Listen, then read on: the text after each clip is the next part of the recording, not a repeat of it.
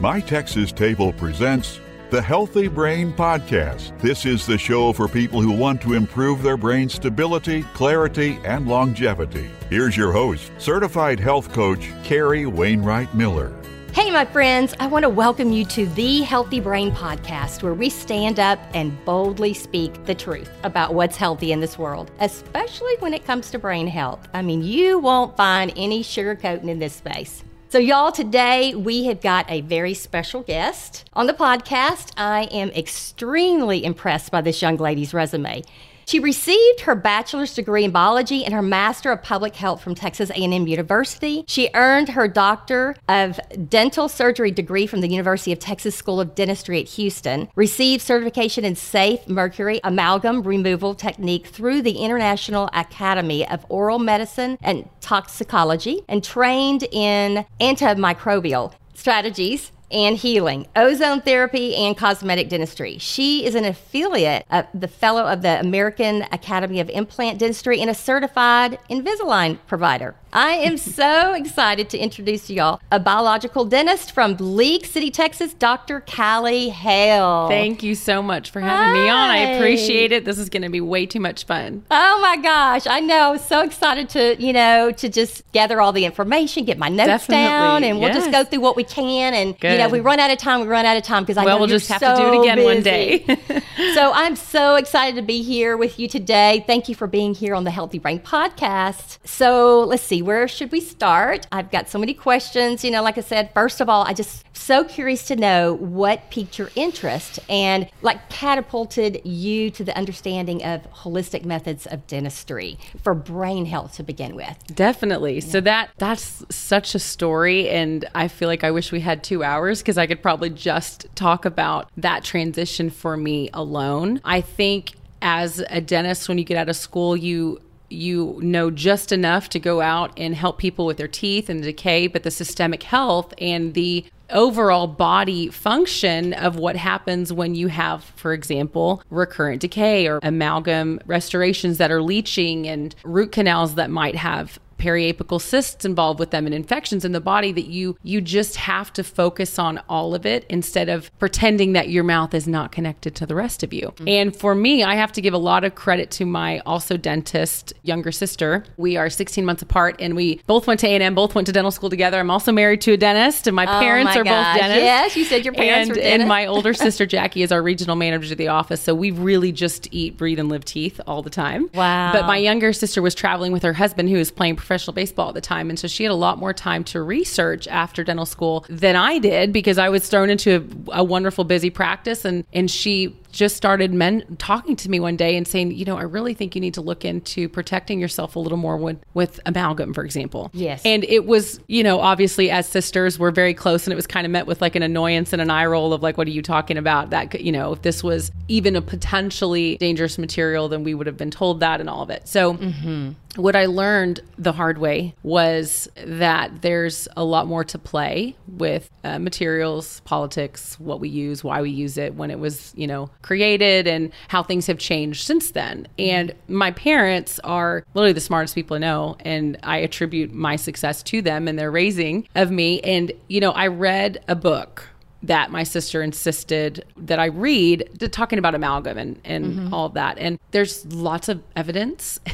You're just not looking for it. You know what I mean? It's not something that's presented, and you can only learn so much at school. I loved my university. I loved what I learned in my education. I don't hold them at all accountable for any of that stuff. It's just, there's more to it. I mean, people specialize in lots of things outside of dentistry when they're done. And for me, I wanted to make sure that I was keeping myself safe at first, but also the patient and what we were doing, and the staff. I mean, if you're drilling something out that you think could have a harmful vapor of any kind, whether you agree with it or not, you just have to figure out where you stand on that and go forward to protect yourself. But there was plenty of articles on the IAOMT website, the International Academy of Oral Medicine and Toxicology, where I got my certification. And so I went from reading the book to thinking, okay, there's more to it. I probably need to look into it a little more, to getting the SMART certification. And then their website is full of more peer-reviewed literature than you'll ever find on this stuff. And so then they made it actually very easy for me to kind of start forming an opinion on it. Now, I don't hold a sign on my street corner that says, you need to come see me. We're ripping out all your amalgams. It's nothing like that. But when they are decayed and they are breaking down and you need to do something about it, there are some extra steps that we go to make sure that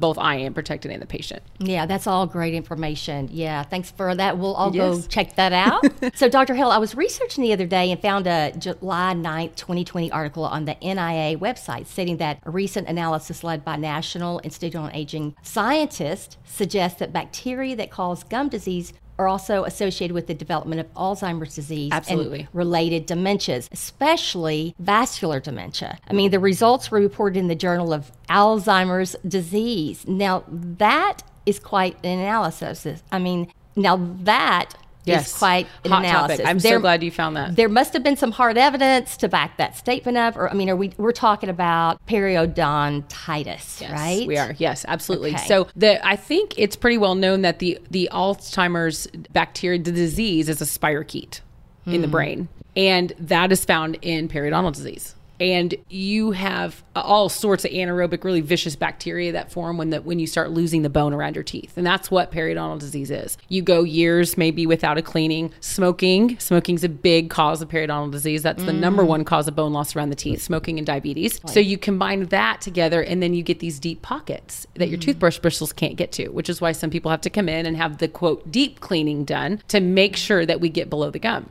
Yeah. And there's lots of different ways to do that. But the brain, heart health, big time. And brain health, 100% linked to that. So those ailments are aggravated, and they know for sure. There's more research on this now. I'm so glad you found that. But even in heart attacks, they're finding the bacteria from the oral cavity in the plaques of the artery. So you're talking about vascular Alzheimer's and all of that? Absolutely. Has this been known for years? I mean, we're talking like how long ago are we talking about? Oh, you can go a couple decades, unfortunately, and find stuff like this. It's just not mainstream. No. I mean, it is in my office. We talk about it every day. But it's, I think sometimes cost can be prohibitive for people to do stuff. And if it's not truly explained well, which I am such a firm believer in communication. Like, I think my ability to explain what's going on is almost directly linked to your acceptance of doing it or not. Having that trust, which I value so much with my patients. A lot of them that come to see me have been hurt in some way by allopathic medicine. Yeah.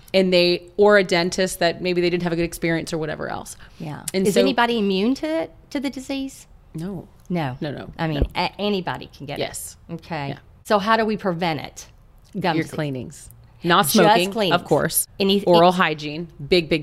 Okay. I mean, you have to floss, and then diet and gut health for me is like a huge topic where I'm always talking about the gut health of the patient, because a high sugary diet, a starchy diet, things that you shouldn't be eating, high fructose corn syrup, the rest of those, when they hit the gut, it directly communicates with the parotid gland and changes the acidity of the saliva. So if your saliva is acidic, which we take a pH of saliva on every patient every time they walk in the door to try to catch the diet link to the decay, because some people will come in and say, well, I mean, they find a cavity every time I come in, and that's frustrating. And just patching it up for them and not explaining why they've got it or what could be happening, or maybe there could be a diet change or some help there, really doesn't do them any good. So does that mean no coffee or no tea? It does not mean that. It does not mean that. Okay. Now, I don't, personally, I really do enjoy my cup of coffee, but there's a lot of reasons to avoid caffeine, of course. But if you do coffee without any sugar, well, then you're a whole lot better off, which is what I do. Yeah, exactly. How about any mouthwash or anything like that? I do have some cool ones in the office that I love, charcoal-based ones that are real detoxing and stuff. But for the most part, the off-the-counter mouthwashes really just give you this facade of being clean, because it makes your mouth feel really minty, and it's not really doing anything. Yeah. Best thing you can do is floss every day and brush. Okay, and you've talked about like smoking and things like that, but if you're over 50, what risk factors come into play?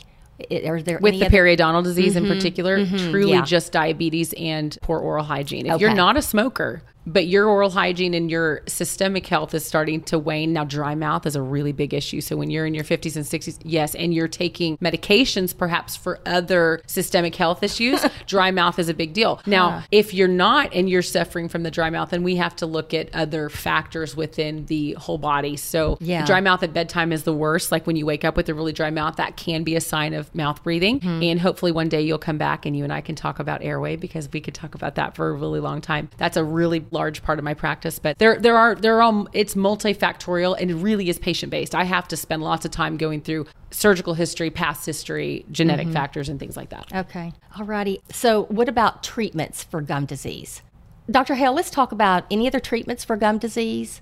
I mean, yeah. So what we do in the office when you do come in for the deep cleaning is we make sure that we actually kill the bacteria. Hand debridement and scaling is great because you get the tartar off and you get the inflammation away, but you need to treat the pockets. What I don't like to treat the pockets with personally are the antibiotic placement techniques. I have not seen evidence that those are effective, that they stay in the sulcus long enough to be effective. So we implement ozone therapy and laser treatment with every single one of our deep cleanings. Even if you don't have periodontal disease, but you've got this one pocket where you had a wisdom tooth extracted and it's a little deeper and it bleeds, we treat it with ozone. So you do not prescribe antibiotics? For periodontal disease, absolutely not.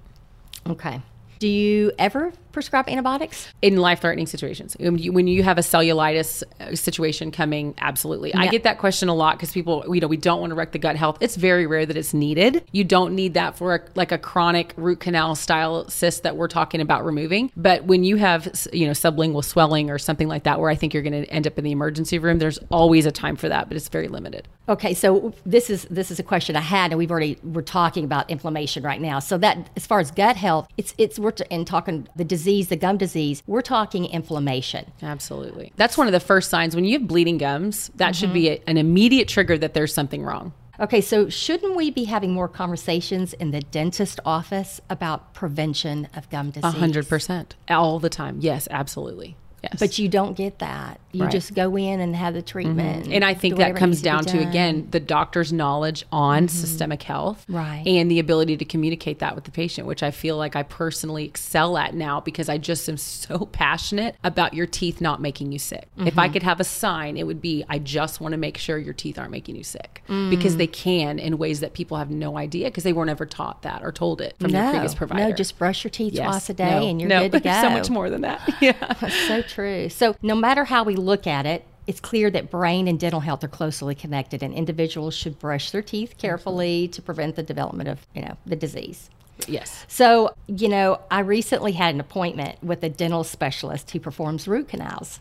And I'd love to mention his name, but I won't dare be so tacky. But when I asked him if he performed a root canal with a more holistic approach, he snickered at me and said, "Oh, you've been reading way too much on the internet, girl. Those articles, well, they've just all been debunked. I mean, none of them are accurate or hold any weight. So to answer your question, no." Oh my gosh, you're kidding. No. That is like one of the hardest things because I hear that all the time and I don't understand. Shame on you for trying to educate yourself, right? Yes, absolutely. Right. Yes. Yeah, exactly. That's awful. And unfortunately that doctor is very close-minded because he's missing out on an incredible group of people. My patients are the best in the world, truly. I get people in my chair that care about their health and they want to make themselves better. And who looks stupid when they don't know what oil pulling is? Me. Right. I learned about it through Dr. Axe. Yeah.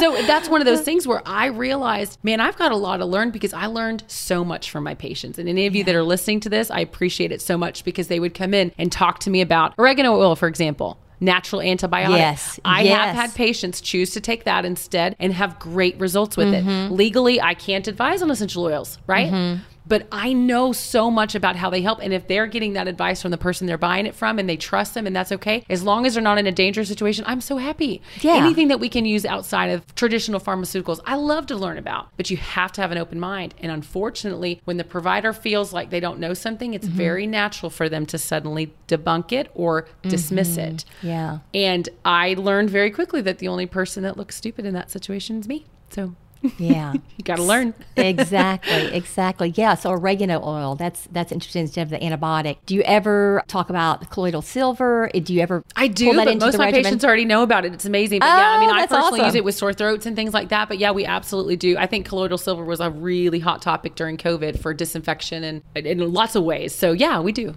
Okay, so let's get back to why I went to the root canal specialist. Let's talk about root canals. Are you for them, against them, and why? So I think, from a doctor perspective, I've got to give the patient all their options, right? Now, does my own personal bias come into that? Of course. And most of them at this point in my career are coming to me because they've been told they needed one, but what could potentially harm them in that process? I personally biopsy root canals. We can talk about root canals for a long time. And anybody that wants to challenge me, come on in and I'll show you my data, because I biopsy extracted root canals. We have a large implant practice. So when one goes bad, people usually choose an implant or a bridge, right? And when they're removed, we give the patient the option of having it biopsied and read. And the lab is incredible. And I get a report back with more information about what is living in that root canal than anybody's ever seen. And I give lectures on this now to show this is what's possible. So know about it. If the patient wants to do it, that's fine, but it's discussed first.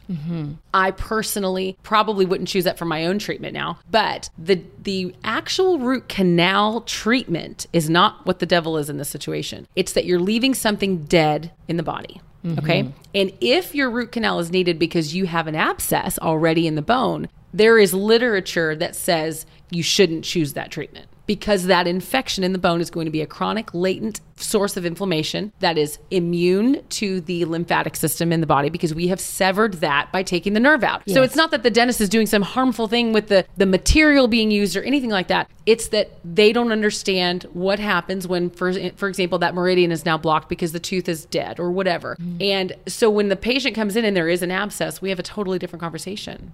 Do I have some that still treat that or choose that treatment? I do occasionally. It's rare. If it's a front tooth on a 14-year-old and they have to be done growing before we can do something better, we talk about doing that for a limited amount of time, with the parent. And it's all about informed consent. All of this is about informed consent. I need to tell you the risks involved with any of the treatments and then making that decision together. Yeah. So does a root canal have anything to do with the breakdown of your immune system and your nervous system? I had read a little on that. I didn't know if that was, there's so many articles out there. So. Right. Yeah. So it certainly can, but I think the biggest issue with them is that your body can't clear the infection because we've severed them. So as far as a breakdown in the immune system, well, now you're actually harboring anaerobic bacteria that love this warm, wet environment around a tooth that has been severed from the clearance of the body's ability to clean it. So yes and no to that particularly, but more so because it just becomes this chronic source of infection in the jawbone that cannot be cleaned from the tooth inside out. It has to be removed. And I explain when they go bad, because they very often do, that the tooth is the source of the infection, that removing that is going to heal the bone. Gotcha.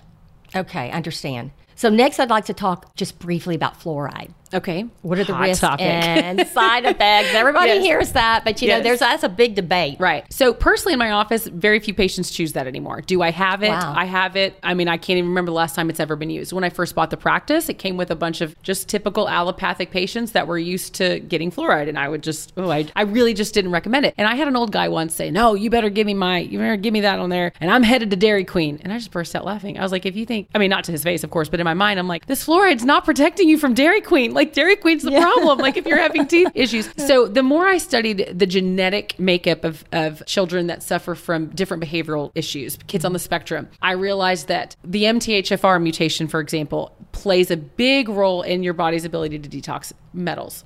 Yes. Fluoride in very small quantities, according to the ADA and the rest, are perfectly safe and harmless and all of that. If a child is suffering from MTHFR and you go slap a bunch of fluoride varnish on, even though you tell them not to eat or drink anything, to think they're not swallowing it is very naive, right? They're going to be getting some of that into their system, albeit a small amount. That can throw a kid into regression. I've seen it happen. I've had parents come to me and say, this was done, it was in conjunction with like laughing gas or whatever, and they got their fluoride and they had a regression. So it's not something I use on myself or my kids. So if that tells you enough about how I feel about it personally, that's kind of my spiel on that.